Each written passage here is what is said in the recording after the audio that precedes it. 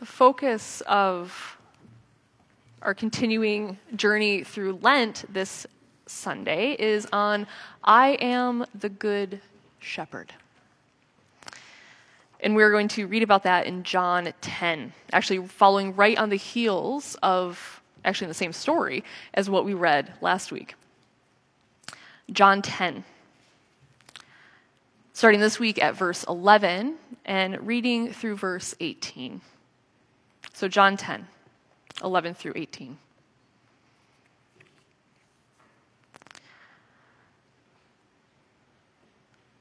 Listen then for the voice of God. I am the good shepherd. The good shepherd lays down his life for the sheep. The hired hand is not the shepherd and does not own the sheep. So when he sees the wolf coming, he abandons the flock, the sheep, and runs away. And then the wolf attacks the flock and scatters it. The man runs away because he's a hired hand and cares nothing for the sheep. I am the good shepherd. I know my sheep, and my sheep know me. Just as the Father knows me, and I know the Father, and I lay down my life for the sheep. I have other sheep that are not of this sheep pen, and I must bring them also. They too will listen to my voice, and there will be one flock and one shepherd. The reason my Father loves me is that I lay down my life only to take it up again. No one takes it from me, but I lay it down of my own accord. I have authority to lay it down and authority to take it right back up again. And this command I received from my Father. This is the word of the Lord. Thanks be to God.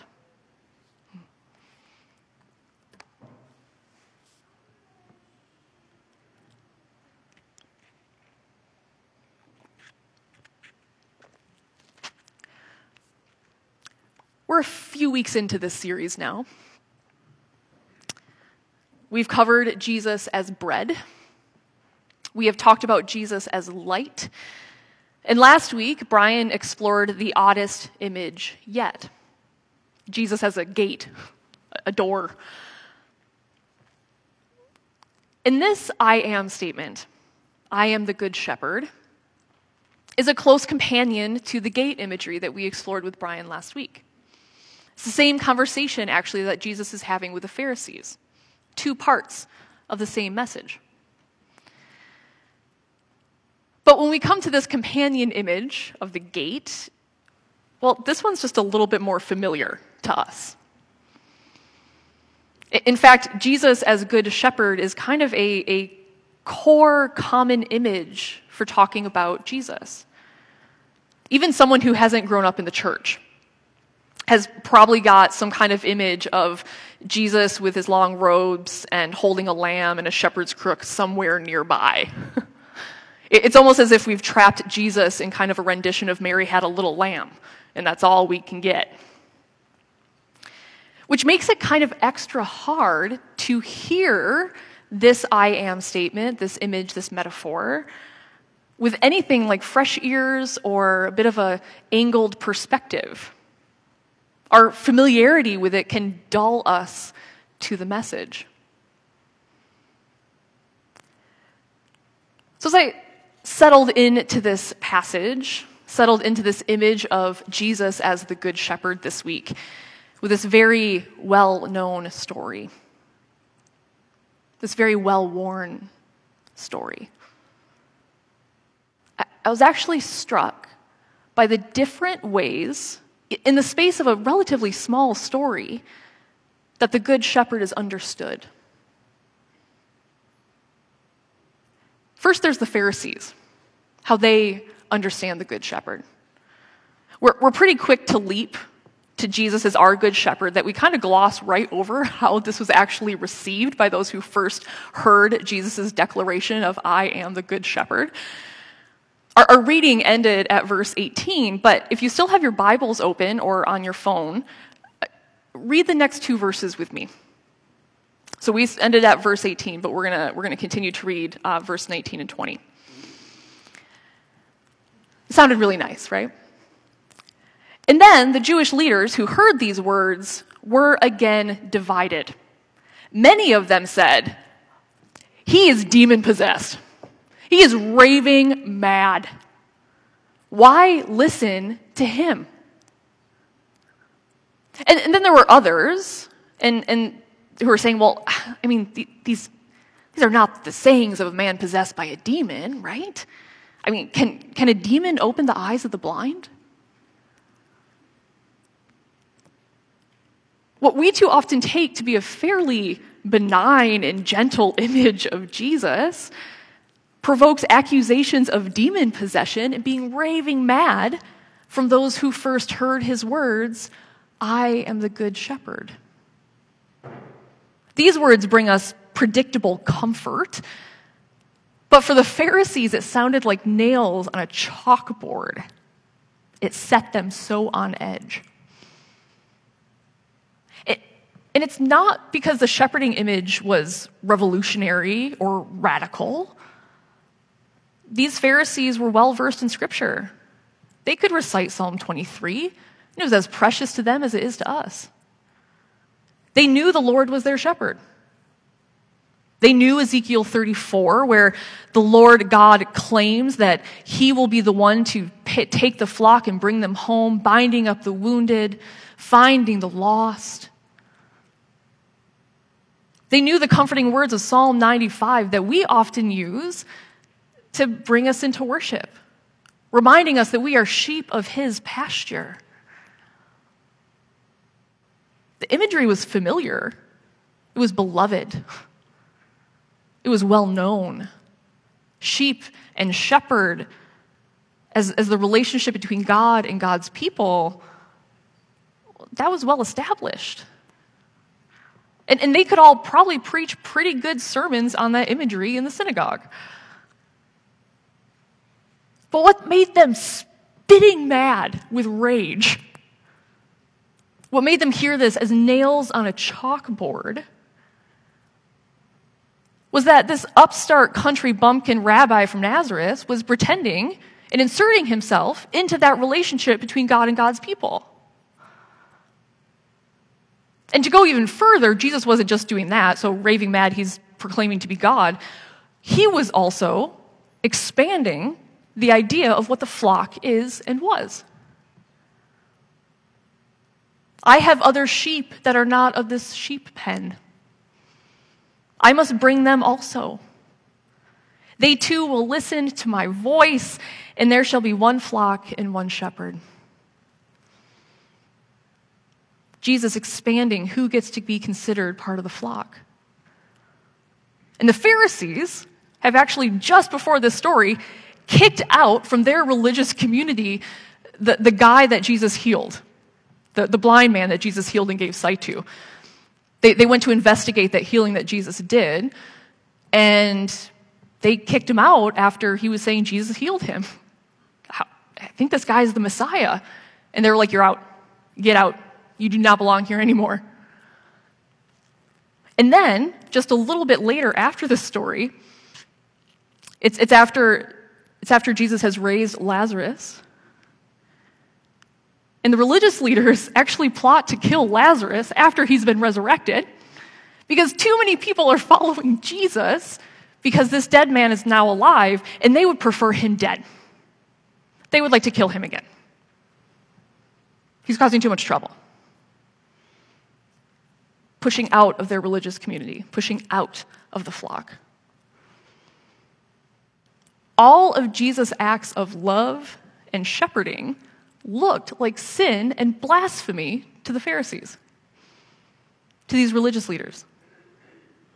They couldn't stand for a good shepherd who welcomed in those they did not approve of.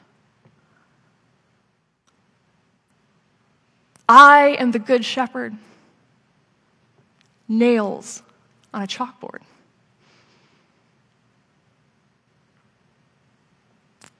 Second, there's the wolves in the story. Yes, I'm going to talk about the wolves. They have a part to play too. The wolves are circling those tasty little mutton chops. They're hungry, eager for a quick kill and an easy dinner. And then a wolf sees a hired hand tending the particular flock they want to eat. And the wolf gets excited because the hired hand values his life more than that of the sheep. So this is going to be an easy one. Knowing the hired hand will run, knowing the sheep are the wolves for the taking, he attacks.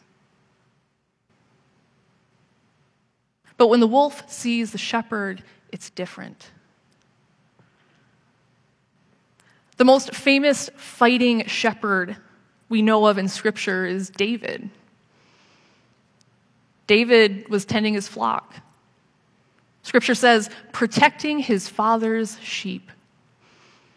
He was fighting off bears and lions that tried to attack the flock. And these fights and victories actually readied him to take on Goliath when Goliath threatened God's people. David says as much to Saul when Saul's a little skeptical of this young teen shepherd coming to him and wanting to take on a massive enemy soldier. And this is what David says to Saul. Your servant has been keeping his father's sheep. When a lion or a bear came and carried off a sheep from the flock, I went after it. I struck it down and rescued the sheep from that lion, that bear's mouth. And the Lord who rescued me from the paw of the bear, from the paw of the lion, will rescue me from the hand of this Philistine.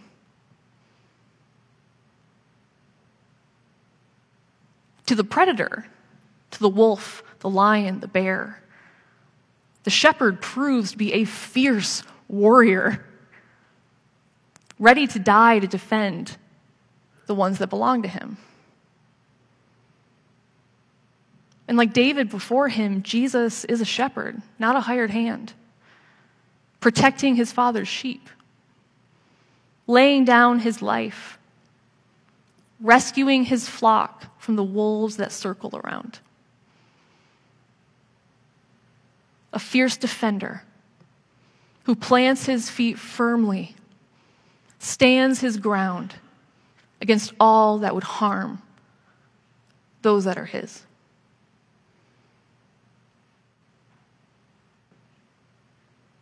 That's how the wolves see the shepherd. Then there's the sheep.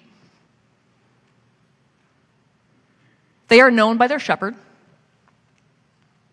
and they know their shepherd. They recognize his voice. They follow where the shepherd leads. It's pretty simple, pretty basic. But here, Jesus isn't just a shepherd. He's the good one.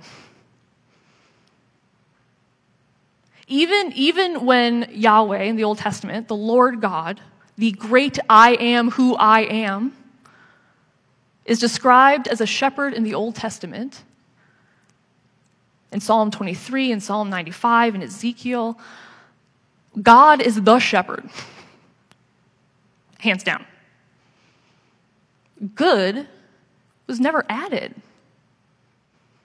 I mean, it was implied. God is a shepherd, not like those bad ones over there leading Israel currently. In comparison, not the bad ones. But here, Jesus is the good shepherd. The good one. And the Greek word here is kalos. I don't bring Greek out often, so you know it's got to mean something when I do, okay? The Greek word is kalos. And it has more meaning than just kind of this flat, moralistic, good or bad distinction. Kalos means true. It means right and noble. It can also mean something is as it should be. Kalos means beautiful and precious.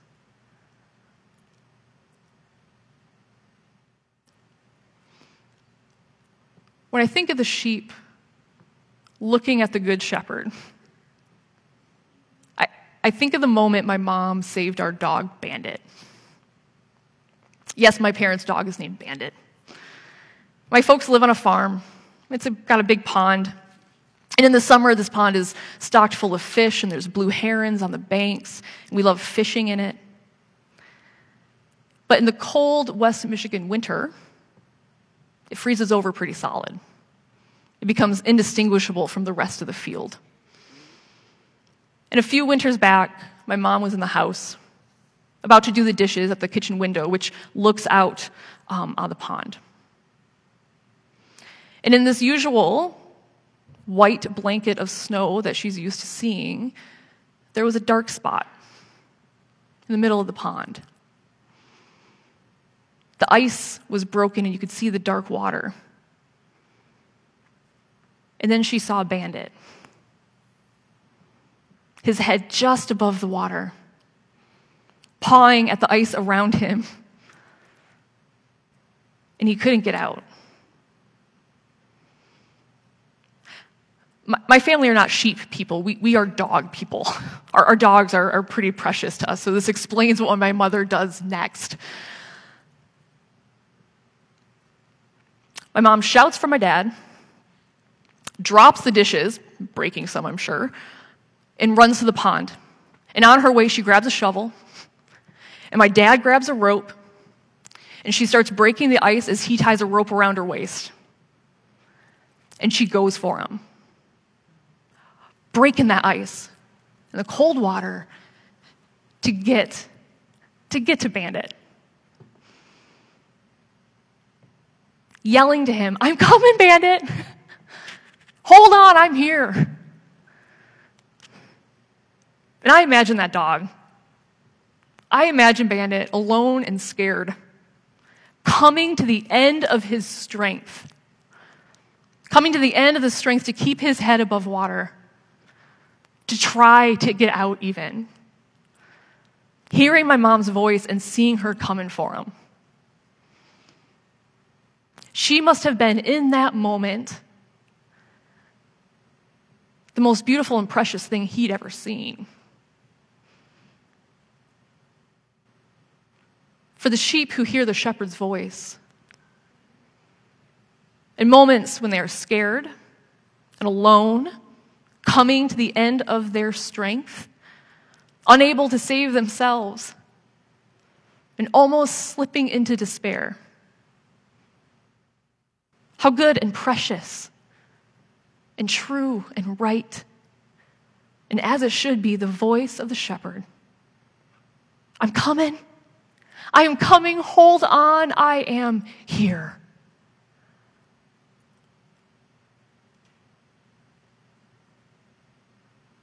That's the sheep. Then there's still the Father, and how that Father understands the Good Shepherd. Jesus says the reason the Father loves him is that he lays down his life for the sheep. And that can be misread, as if the act of dying makes the Father love the Son. This is the first time in the Gospel of John that Jesus mentions his own death, starts to talk about it, to walk towards it. And he grounds his death and his resurrection. He keeps those two things together in his and the Father's love for each other and for the world. Not as a cause of that love, but as a consequence of it. For God so loved the world, the Father gave his one and only Son, that whoever believes in him might not perish, but might have life. The Father sent his Son not to condemn the world, but to save it.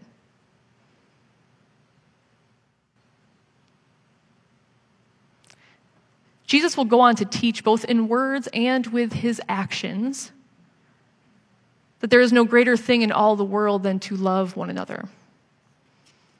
And he will show in his words and in his actions that there is no greater love than to lay down one's life for those one loves. Which is why the Father and the Son get to work on this divine rescue mission, planned and motivated and executed out of love. Out of love the Father has for the Son, out of love the Son has for the Father, and out of the love that both of them have for the world.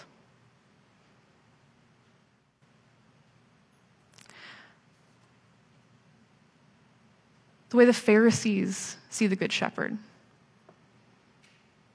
the way the wolves see a shepherd versus a hired hand, the way the sheep see their shepherd, the way the Father sees his Son.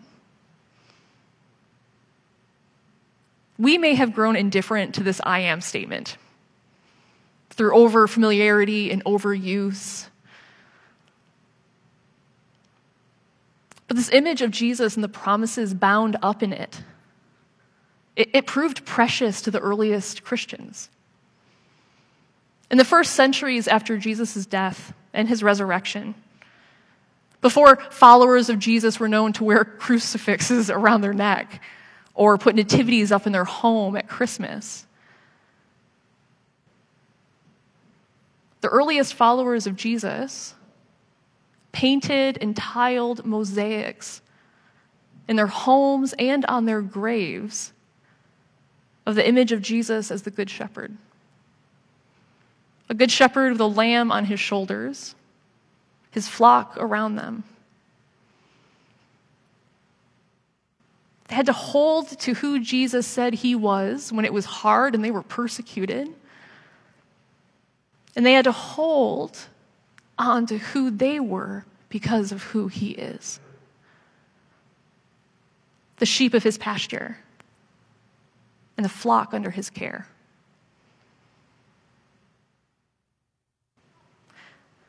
So today may you know and trust the Good Shepherd who brings all of his sheep into the fold, even when it challenges and stretches our notion of who fits and who doesn't. Today may you know and trust the Good Shepherd who protects his Father's sheep and fiercely defends us all from wolves. Wolves that hound in whatever form they come, and the harm that threatens. Today may you know and trust the Good Shepherd, who knows his sheep by name, who comes to our rescue when we are alone and when we are scared and when we are out of strength and we are at the point of giving up. Today may you know and trust the Good Shepherd, who is beloved of his Father, and who reveals to us the fierce and the unrelenting love of God for us, for each of us by name, and for the world he created, the world he has redeemed. Thanks be to God. Let us pray.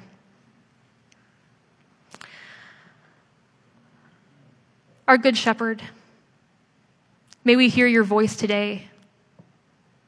Help us to follow you ever more closely as the ones you love, as we seek to follow you, as we seek to resemble you in the world you love. Amen. Amen.